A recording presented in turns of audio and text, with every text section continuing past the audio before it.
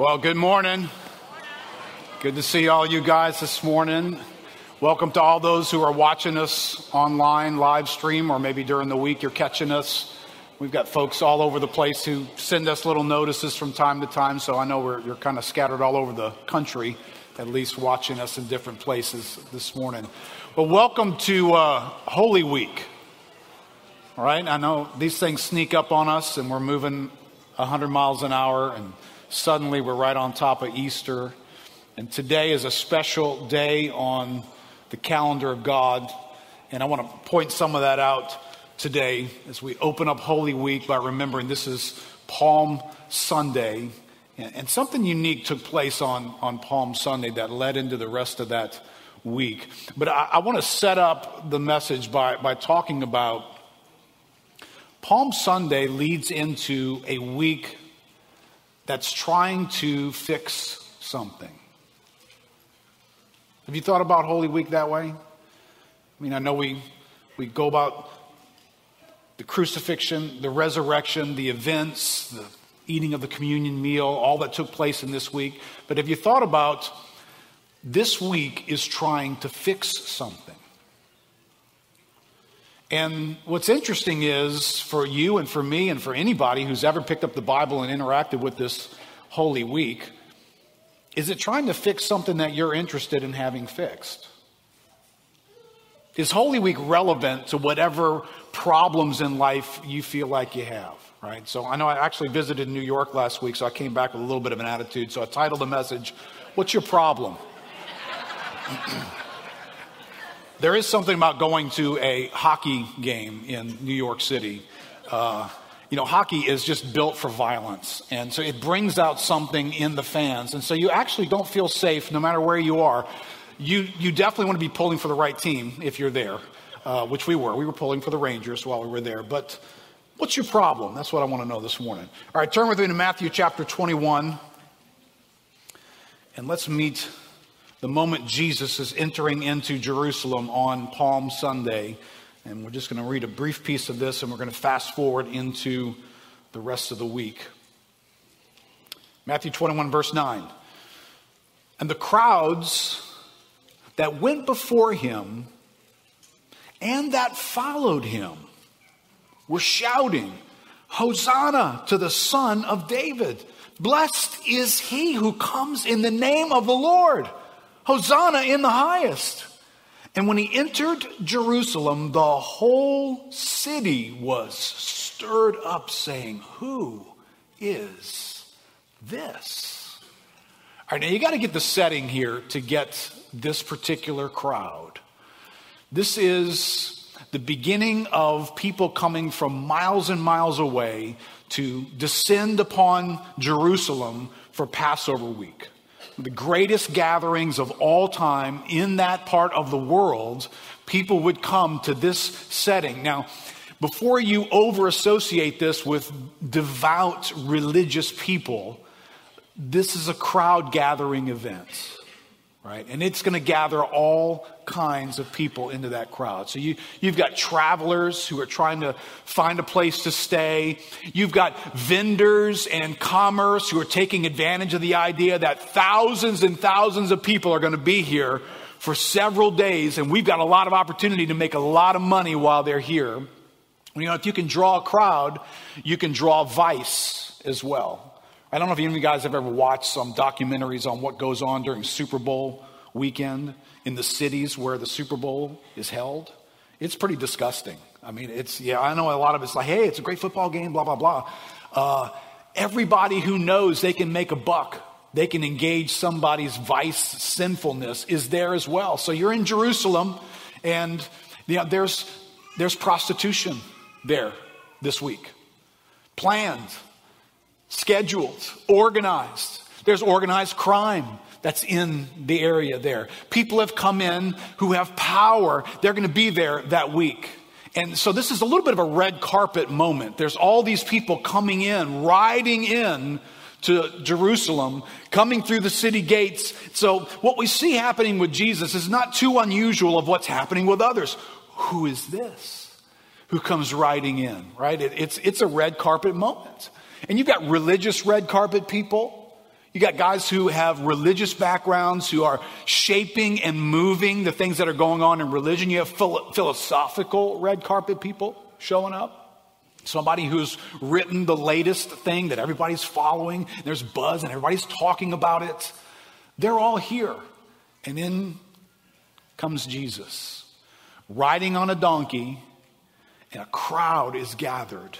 And they sound like they're saying a lot of the right stuff, right? Hosanna, Son of David, blessed is he who comes in the name of the Lord. Hosanna in the highest. They're excited about something about Jesus coming into Jerusalem. So if you were asking these folks, hey, what's up with you, right? What's your problem? Why are you here in Jerusalem this weekend? Well, there'd be a variety of reasons why people were there. Maybe just looking for a fun time. Right? Maybe they're just looking for something that satisfies some religious dimension of their lives. Maybe a crowd is gathered and that's what they do. I just gather with the crowd too. I don't really know what all is going on here, but I'm just here, right? Being part of the scene. But what's interesting is this is Sunday, and you don't have to travel too far into the week to find these descriptions are going to go away. The crowds that went before him and that followed him were shouting. They saw something on Sunday that didn't hold their interest on Monday, Tuesday, Wednesday, Thursday. Right, the next passage we're going to read from really just is to help us feature communion today that we're going to celebrate. It takes place Thursday evening. You go from crowds before him and following him to a dozen people in a little room on Thursday evening. And then the next day, you and I know the next day is the biggest event in human history. God himself has put on flesh and is going to die in our place. Where's the crowds for that? They're not there. Not because they've all gone home. They're somewhere else in Jerusalem. They're doing something else. I don't know. They're at another red carpet event. They're at a rave. They're at some band that's playing on the other side of town. And somehow that stuff caught their attention more than whatever Jesus was doing that week. Which makes you ask the question to them. Hey, so Jerusalem, what's your problem? Because whatever it was about Jesus seemed really, really relevant on Sunday to their problem. But as the week moved along, Jesus became less and less relevant. Right, just a word to us who live in an information age where somebody's posting enough stuff to get enough people's attention, and all those posts are going to inform every one of us as to what's really important about our lives. By the time you get to the end of the week, nobody's posting anything about Jesus. Nobody's retweeting anything. There aren't any likes going on. Whatever he was on Sunday, he's not relevant by the time you get to the end of the week. But you and I know better, don't we? We know in all of human history, nothing was more relevant to our lives than what took place in the rest of that week. So be careful what kind of cues you take from people who post and retweet. By the end of this week, they won't know what they're talking about. But here's what Jesus says to his disciples in Matthew chapter 26. So now we're Thursday evening, right? Matthew 21 is Sunday. By the time we get to Matthew 26, we're Thursday evening, and Jesus is explaining the communion meal. And we're going to celebrate communion today, so let's pay careful attention. Verse 26 says, "Now as they were eating, Jesus took bread, and after blessing it, broke it, and gave it to his disciples, and said, 'Take, eat. This is my body.' And he took a cup, and when he had given thanks, he gave it to them, saying, 'Drink, all of you, for this is my blood of the covenant, which is poured out for many for the forgiveness of sins. I tell you, I will not drink again of this fruit of the vine until that day when I drink it new with you in my Father's kingdom.'" All right, there's some there's some problem revealing words in this passage. Right? When you and I just read through this, I circled these words so you could see them. These are problem revealing words. These words tell us there's a problem that needs a solution. This is Thursday. By now, the crowds have already abandoned Jesus. But Jesus is revealing what's relevant to every person, and these three words are rather relevant. Now, I've got to be honest. I grew up where the taking of communion was a regular event that my family participated in every week. I was taught to treat it as it was important. I was taught not to miss. I was taught to show up at church, take communion, that there was something special about it, that it was treated a certain way by my relatives who I respected. But I don't know that I could say I really engaged these three words very well while I was observing the practice weekly and reserving a place for that in my life. Keith, how well did you understand this covenant idea when you were taking communion? And what about the forgiveness of sins? What was your understanding of that in that moment?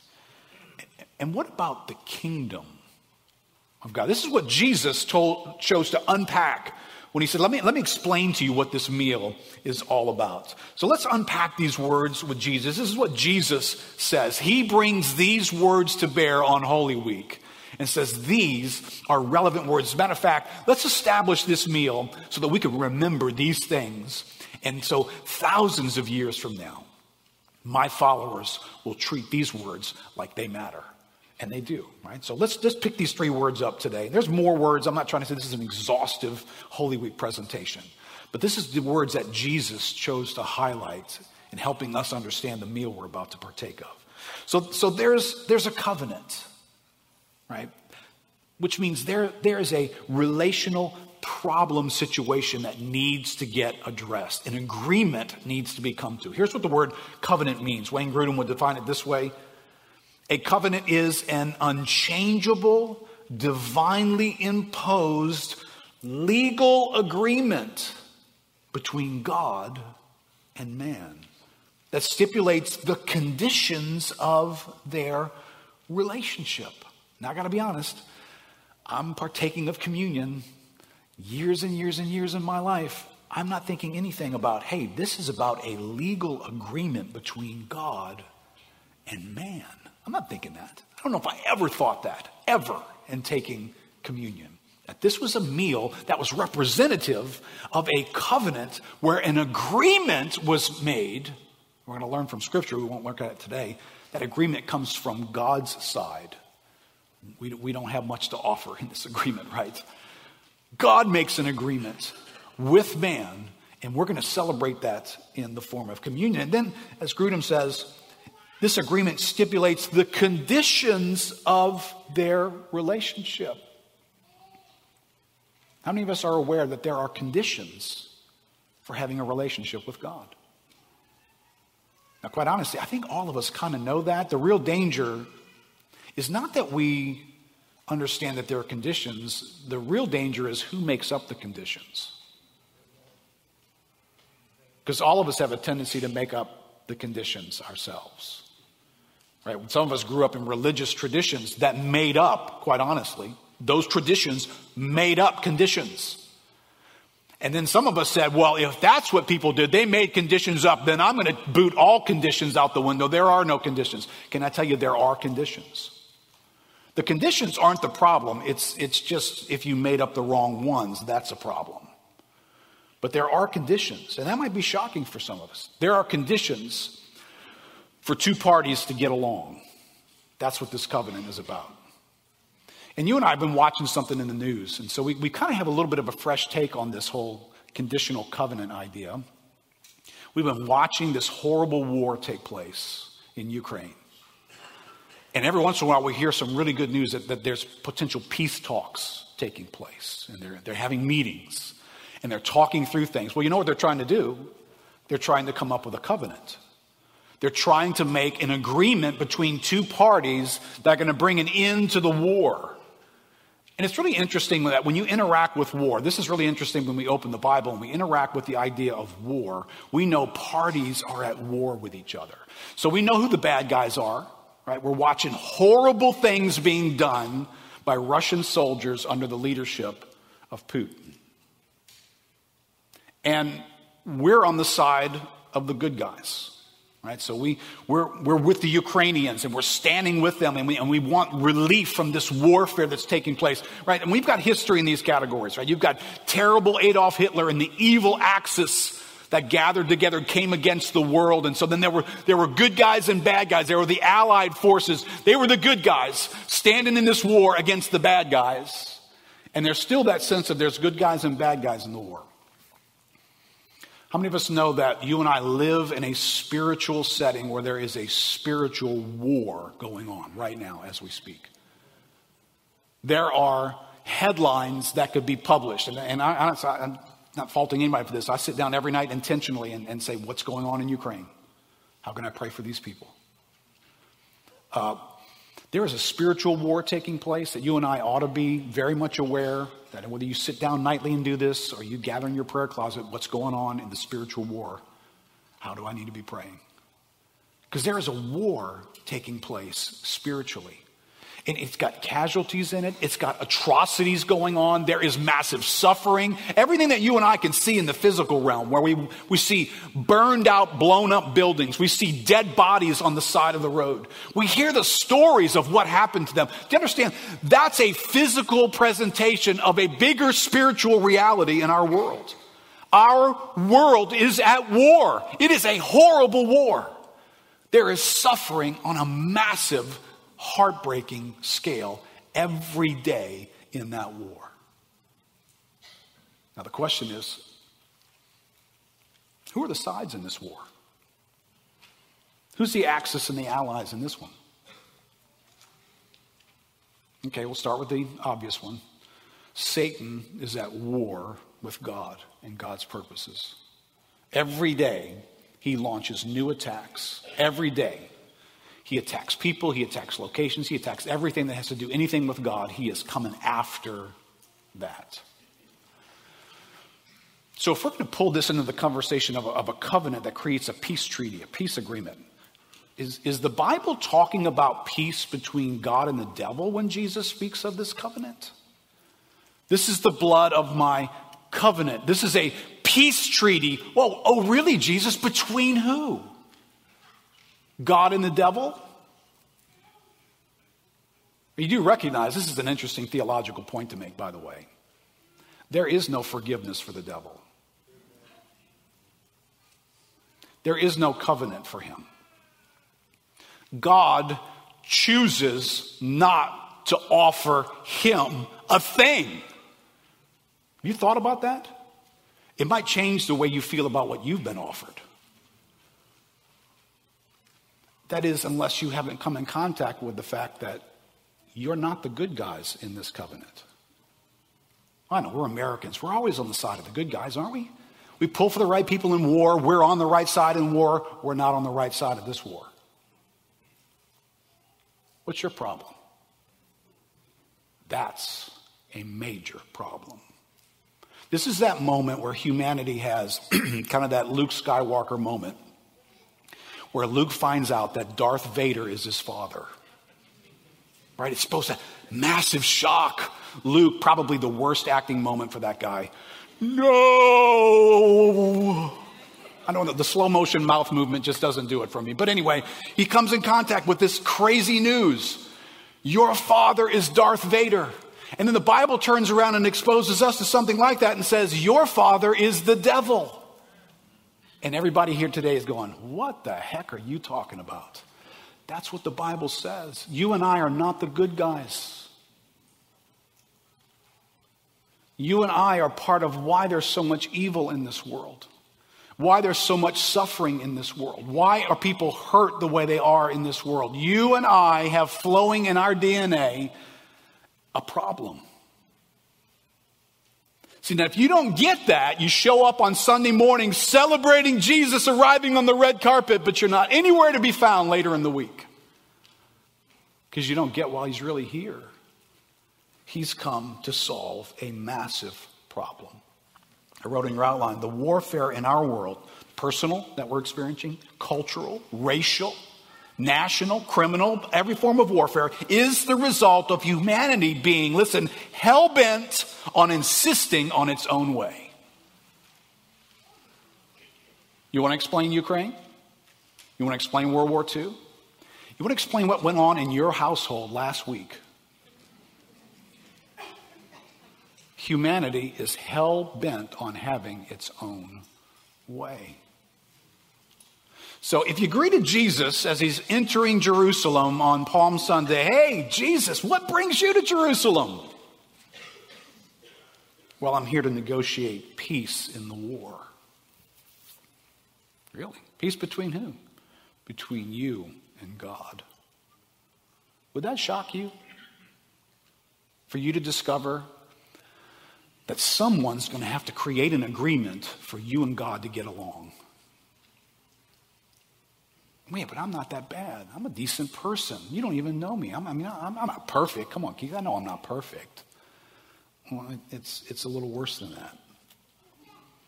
There's a bigger problem than that. See, this is why even today, lots of people can show up on Palm Sunday and cheer Jesus on. Following him. Remember, it said they were following him. But they won't be following him at the end of the week when he's shedding his blood in their place.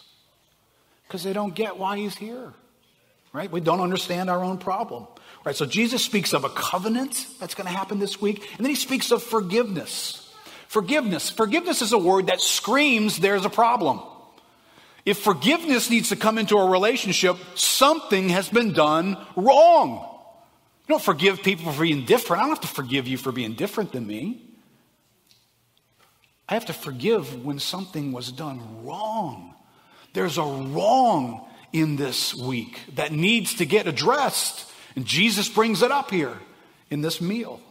Verse 28, for this is my blood of the covenant, which is poured out for many for the forgiveness of sins. There is this sin thing that's significant in our world. I don't think the crowds that showed up on Sunday were showing up wondering, hey, Jesus, are you here to solve the sin problem?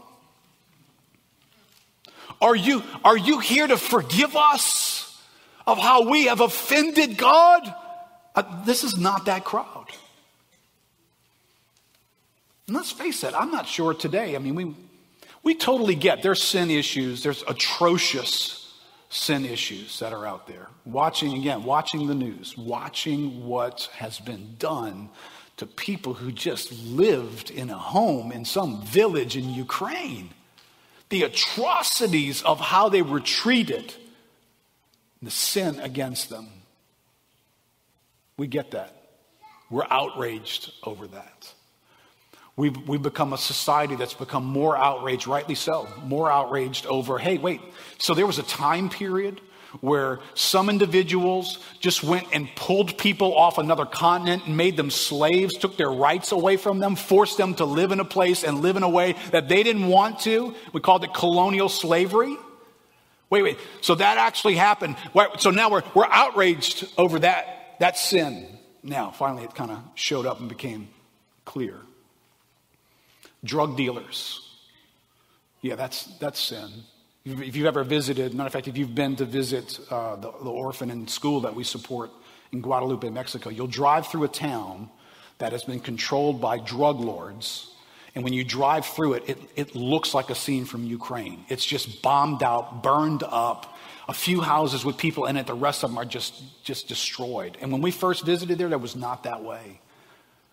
So there's suffering there, and then you and I are living with people who are suffering on the other end of the drug trade, whose lives are ruined and wrecked by the impact. So there's something in us that says, yeah, those kind of sins, yeah, let's talk about that. That's evil. I'm outraged about that. But what about the acceptable sins? What about my sin? What about my pride? What about my stretching the truth?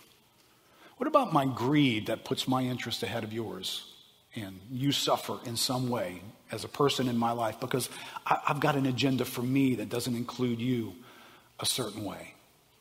Did that thing that happened on Friday, did that have to happen for that? Or just for those miserable Russian soldiers? See, the Bible says all have sinned and fall short of the glory of God. What Jesus is doing on Friday is for the sweet little old lady who's standing there with a palm branch going, Hosanna, Hosanna. Nice as can be. You'd want her to be your grandmother and your neighbor and everything else you could think of. The blood being shed on Friday is for her. What is happening that week is relevant for her.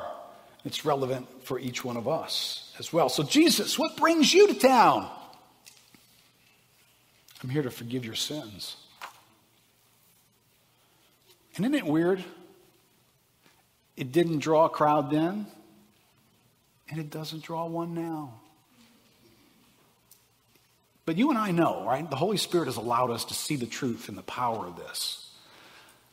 How relevant is that forgiveness to your life?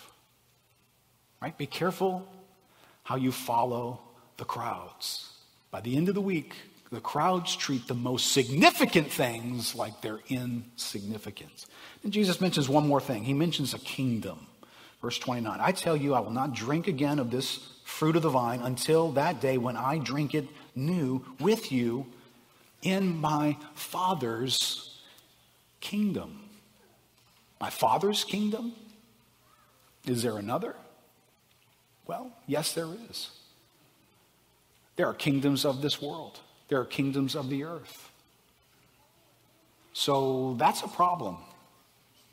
That there's more than one kingdom, that is a problem. Because a kingdom is a place where a king is reigning over a domain. That's what a kingdom is. And so what happens when you have more than one king trying to reign in the same space? You have a problem, right? This is what marital counseling actually is. There are rivals. There is war. Because there's more than one king. Or at least there's trying to be more than one king. So if I ask the question, so what's your problem? How much of my problems are connected to who is king in my life? You thought about that? How much of my problem? Hey, Jerusalem, how much of your problems are connected to who's king for you? Alan Noble's written an interesting book called You Are Not Your Own. And he says this, our ills are grounded in a particular understanding of what it means to be human. We are each our own. We belong to ourselves. From the early political liberalism of the 17th century, this, and I say this carefully because this is the thing about being a Christian in the world in this year, and you happen to live in America. I love the country that I live in. I wouldn't want to live anywhere else. Everything about it is not right. Every philosophical principle that stood up and is written into our constitutions has got an enlightened, man-centered peace floating in it. So be careful how you become more American and treat the Constitution like it's more important than the Bible. Right? These are problematic ideas, and they came around long before you and I were here. They were part of the political and philosophical world being discussed in the 16 and 1700s, and poof, gave birth to a nation. Right? So this is an interesting point. From the early political liberalism of the 17th century, with its language of individual liberties and rights, over time, Westerners began to think of themselves as naturally sovereign. I'm king over me. If I belong to myself, then I am the only one who can set limits on who I am and what I can do. No one else has the right to define me, to choose my journey in life, or to assure me that I'm okay. Right? How arrogant of you to tell me whether I'm okay or not. Right? I belong to myself. But the freedom of sovereign individualism comes at a great price. Once I'm liberated from all social, moral, natural, and religious values, I become responsible for the meaning of my life. That sounds attractive until you take it on. And then it sounds exhausting. And it sounds like it will give birth to insecurity after insecurity after insecurity, right? I am responsible for defining what's meaningful in my life. Does anybody think they're well educated enough to really figure that out? I got this. I'm going to define what's really important for me. With no God to judge or justify me, I have to be my own judge and redeemer. This burden manifests as a desperate need to justify our lives through, listen, identity crafting and expression. All of a sudden, have you noticed in the last 10 years, there are more identity options than you can shake a stick at? And listen, I'm not trying to pick on something here, like it's my personal pet peeve. But you know, when most of us were little and we were trying to figure out our identity, you know what was not up for grabs? Whether you were a boy or whether you were a girl. I didn't have to figure that out because a king outside of me had already ruled on that. I didn't have to wrestle with that idea. Listen, everybody here who thinks you're doing a favor to young people by giving them this option, you are not. You are placing a burden on them that's crushing them. They're getting exhausted. It's exhausting to try and figure out whether I'm tall enough, whether my hair's the right color and my nose is too big. Much less to try and figure out at the core of my biology, am I really who my body says I am? There's a king, one king, who's already said something about these issues. The problem is when there's another king on the scene and wants to define these things. But because everyone else is also working frantically to craft and express their own identity, society becomes a space of vicious competition between individuals vying for attention, meaning, and significance, not unlike the contrived drama of reality TV. That's a good description. Vicious competition. Because see, I don't have the voice of the king validating me. I only have my own voice and the ones that I can generate.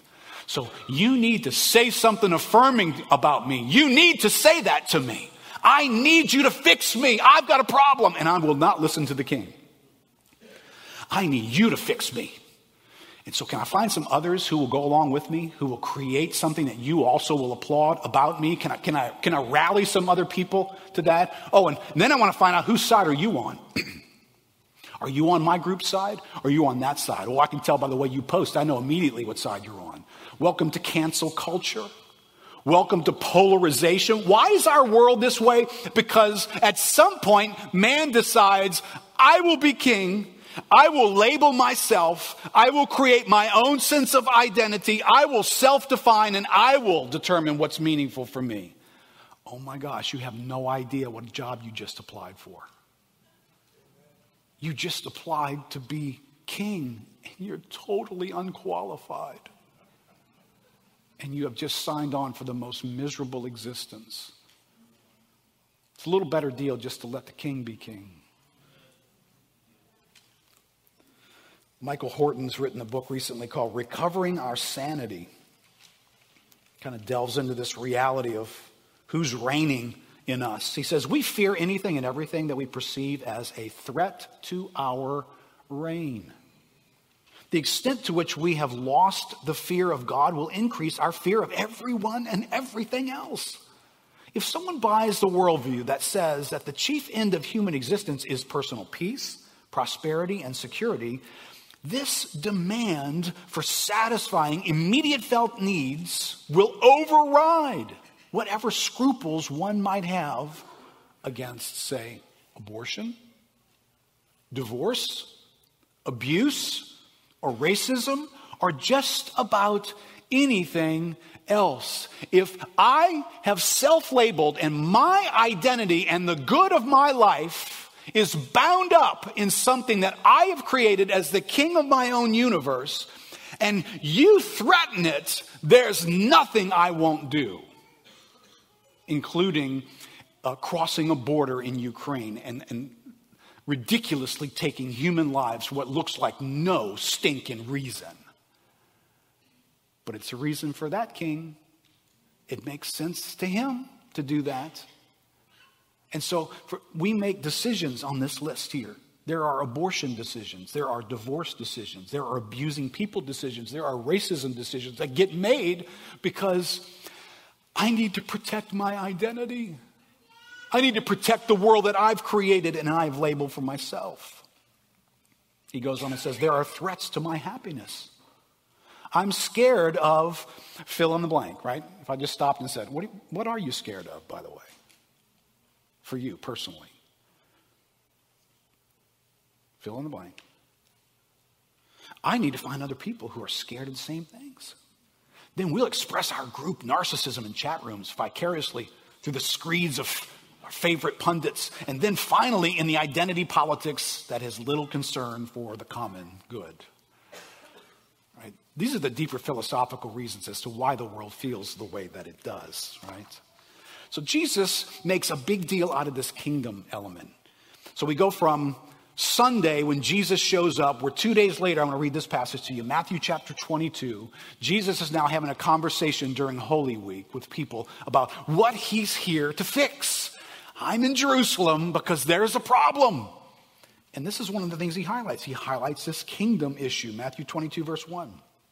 And again, Jesus spoke to them in parables saying, the kingdom of heaven may be compared to a king who gave a wedding feast for his son and sent his servants to call those who were invited to the wedding feast. But they would not come. Again, he sent other servants saying, tell those who are invited. See, I've prepared my dinner. My oxen, my fat calves have been slaughtered and everything is ready. Come to the wedding feast. But they paid no attention and went off. One to his farm, another to his business, while the rest seized the servants, treated them shamefully, and killed them. Hey, Jerusalem, just want to make sure you understand. This is what's going on. This is Jesus speaking to Jerusalem when he comes and visits them. Hey, Jerusalem, your problem is you don't come when the king calls. That's your problem. Your problem is you have labeled yourself something different than what's in this story. There is a king and there are servants. You want an identity? Here, have that one. How many of us love that identity? Servants of the king. You do realize that's how Jesus sees humanity. That's why it doesn't make sense to him that the king is doing something in the kingdom and everybody's going to join in, right?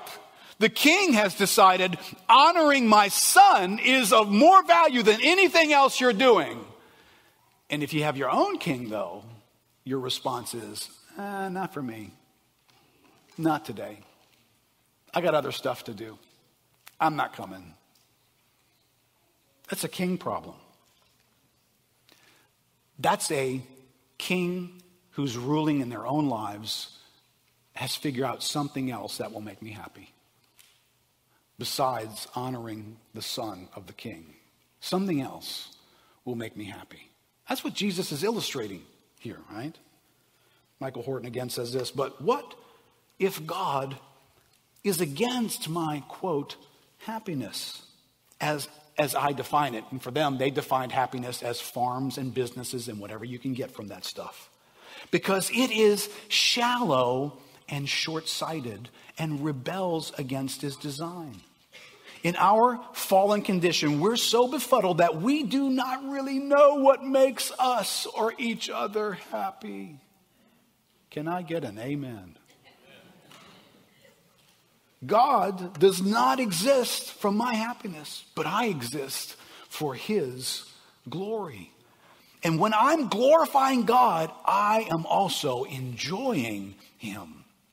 Worshiping God is the flourishing of ourselves and those around us. So it's only in communion with him that I find genuine satisfaction, which can weather unhappy circumstances. I don't naturally know this because I'm a sinner.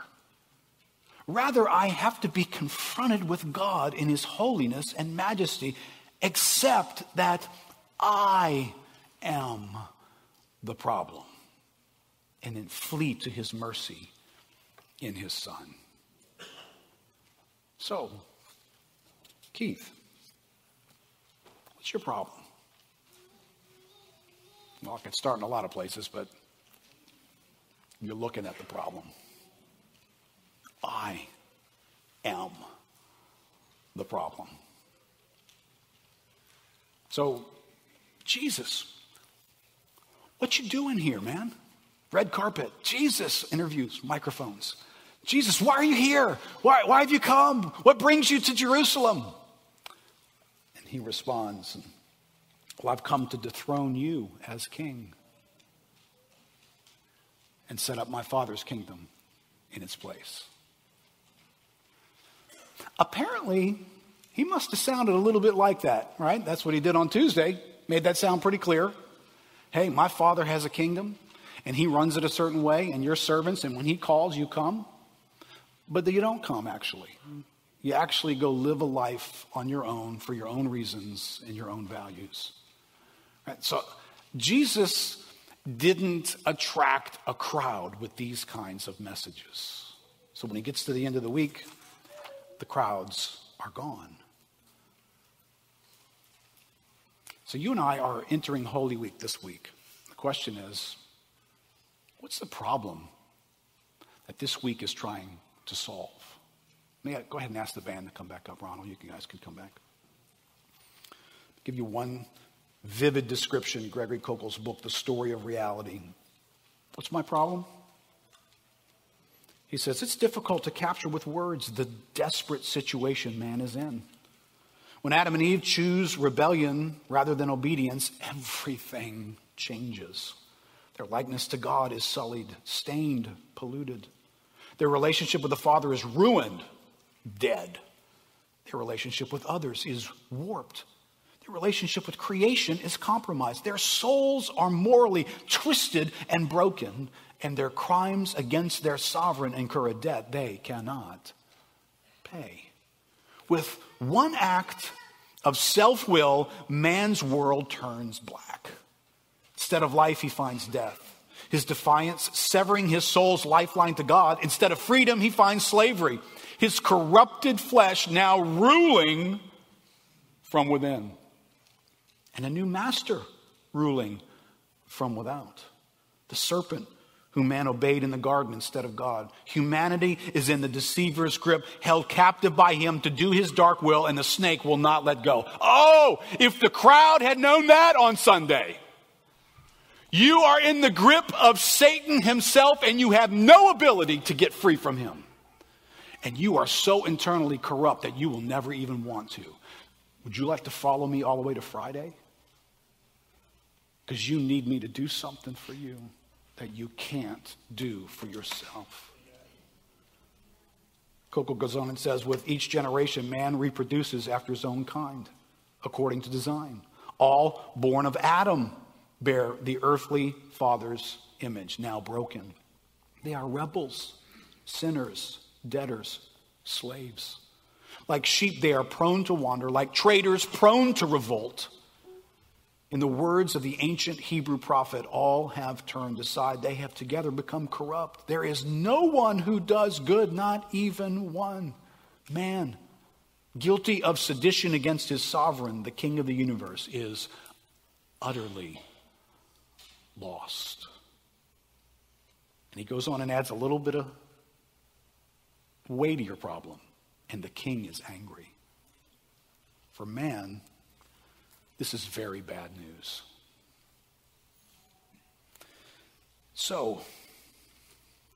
What's your problem? Is Holy Week relevant to the problems that you and I are trying to navigate? Remember, crowds gathered in Jerusalem. By the way, the crowds would have been there whether Jesus showed up or not. They were looking for something. They were looking for a life. They were looking for an upgrade. They were looking to connect with the right people. They were looking to brush shoulders with the important people to help themselves feel a little bit more important. They were looking to break the monotony of their lives and just go do something different. That's why they were there. But they don't seem to have come to grips with they needed a Savior to come that week. They had a problem that only Jesus Christ could fix. That was their issue. Let me read this one last passage to us before we prepare for communion. The Apostle Paul picks up this event of Holy Week, and he explains it to the Corinthians this way, 2 Corinthians 5:13. He says, if we are beside ourselves, it's for God. If we are in our right mind, it's for you. For the love of Christ controls us, because we have concluded this, that one has died for all. Therefore, all have died. And he died for all. Why? That those who live might no longer live for themselves, but for him, who for their sake died and was raised.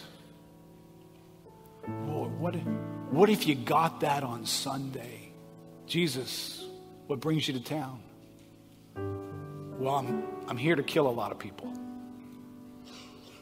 That sounds bad. Well, it's a little different.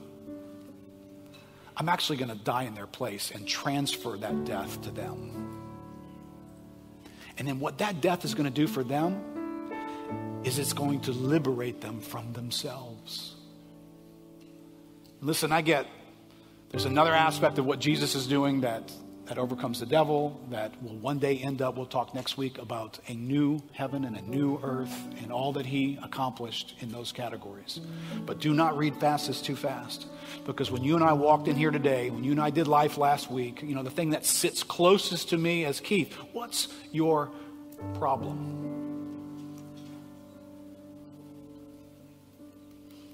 Me. How do I fix that? He died for all, that those who live might no longer live for themselves,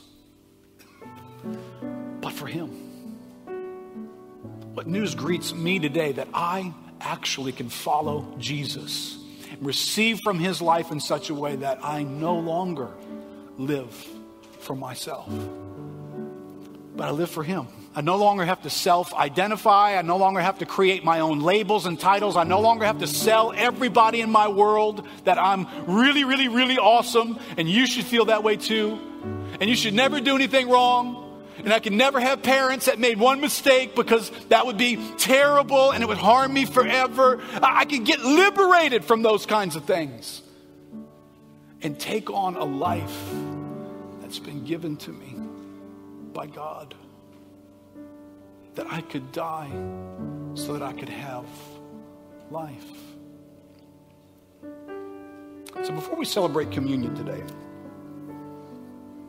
we celebrate communion with a mindset that we are in the Father's kingdom. We are in the Father's kingdom. He has transferred us into the kingdom of his beloved Son. We are in this kingdom now. That means there is only one king in the kingdom. So no one gets to come into the kingdom and retain kingship. No one does, because it doesn't work. If there's another king, my internal conflict will never go away. My issues will never go away, because I will continually want to reign in the place of God. So here's some really, really good news. Today, you could take off the crown and set it aside and bow down and worship the one true king. You can do that. That's available to you because of what happened this Holy Week, those years ago. You you can stop reigning in your life. And be honest, maybe to you you're saying, well, why the heck would I want to do that? Okay, well, you might not be ready to do that then. You know who is ready to do that? Come to me, all you who are wearied and heavy laden. Come to me, every one of you who are tired of trying to be king and you've been crushed by it. If that's who you are this morning, the invitation from Jesus is, why don't you come and let him be the king? Come and just surrender to the king. Come take your life and say, I'm no longer the one calling the shots. I'm taking off my crown. I don't have to manage this thing. I don't have to make it happen. I don't have to self-justify. I don't have to feel right about myself. I just need to figure out, what's the king say about me and about my future and what he has for me.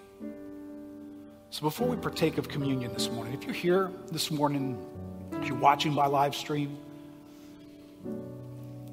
you can dethrone yourself this morning and give that throne over to Jesus Christ. That's why Holy Week exists. Hosanna, Son of David. That Son of David is a title for the king. Right? As a matter of fact, remember, Matthew 21 goes on and says, say to the daughter of Zion, behold, your king is coming to you, humble and mounted on a donkey. Your king is here. Jesus, what are you doing here in Jerusalem? I've come to be your king. And you need him to be your king, and I do too. So, Palm Sunday, would you like to receive the king? Right, let's pray this. If you would, let's pray this. Bow your heads with me. Lord Jesus, there are crowds that hang around religious settings all the time. Some of us have been in those crowds. I have been in those crowds. But Lord, you came. You came to come be my king, to come rule in my life, to be God, to take that responsibility away from me. I don't have to be God anymore. I don't have to figure it all out. I don't have to find reasons to like myself or have others like me. I just need to hear the king say what he's saying about who I am and what he has for my life. So God, this morning, I just pray this to God if you mean it. I want to get out of the king business, God. I don't want to be king anymore. I want you to be my king. I want you to rule over my life.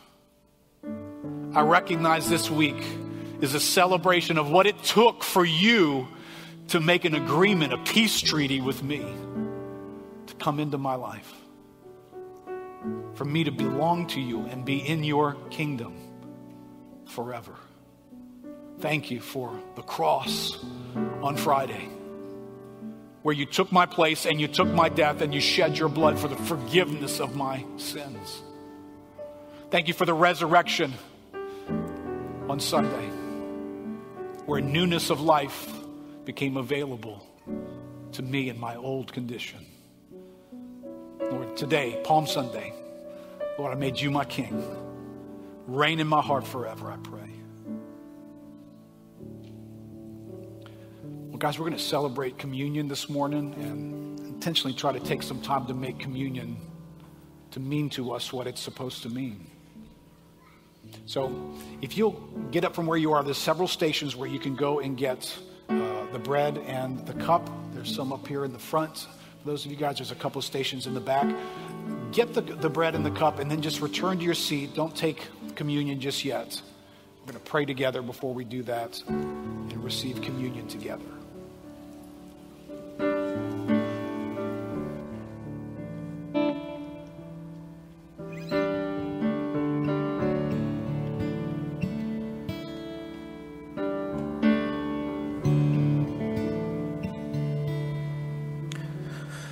Exalted Son of Glory, humbly came down, wounded for the broken, bore the sinner's crown.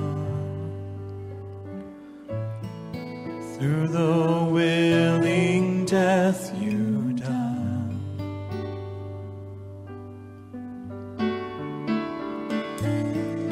You became the bread of life.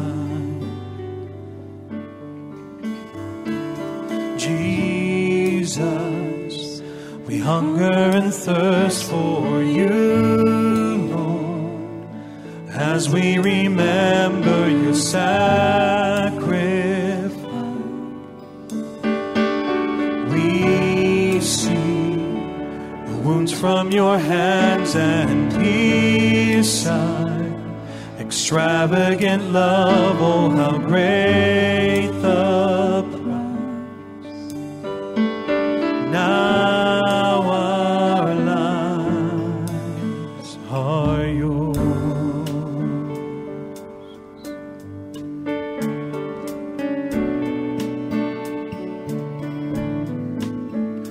The priceless blood of Jesus, this gracious cup,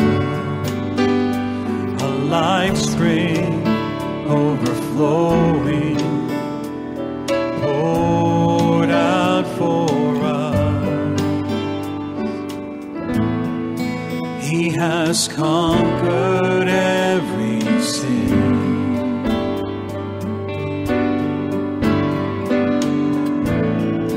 For the ones who trust in Him, Jesus, we hunger and thirst for you, Lord, as we remember your sacrifice. We see the wounds from your hands and pierced side, extravagant love, oh how great the price. Now our lives are yours. The cup we drink, the bread we eat, reminds us you are all we need. It makes us long for your wedding feast.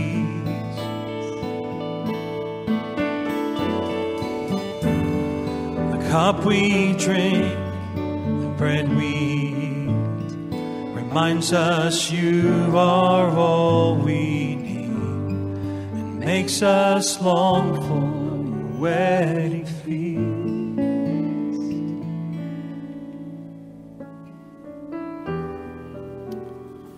Often when we celebrate communion, we benefit from the Apostle Paul's Holy Spirit-inspired account to be reminded to do this in remembrance of me.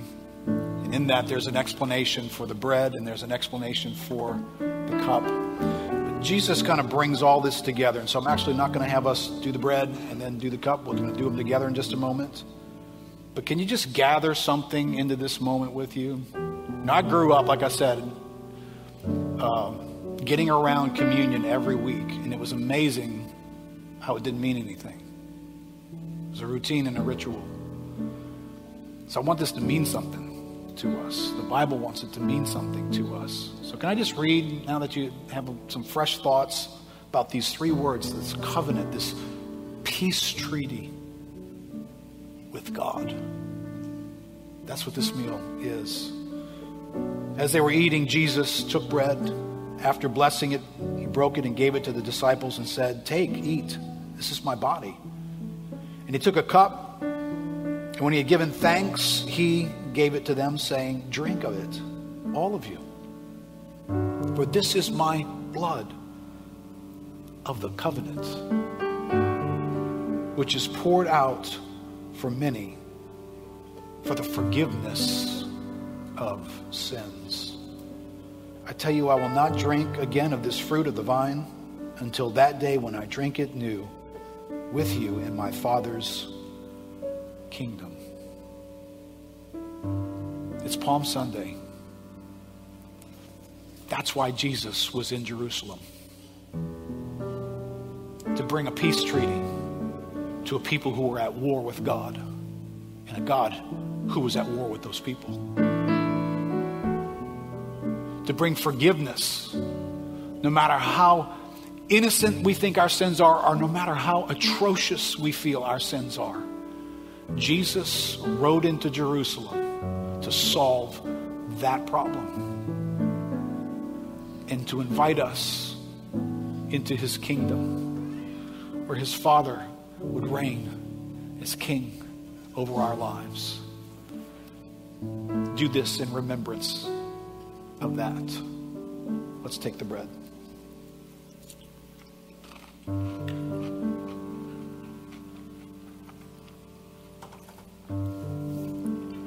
Let's take the cup.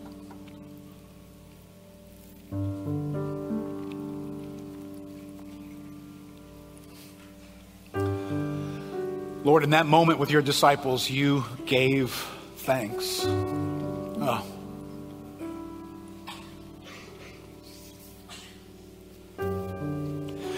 You were on the eve of the cross. You were moments away from the unexplainable weight of the wrath of God being set on you, and you were giving thanks.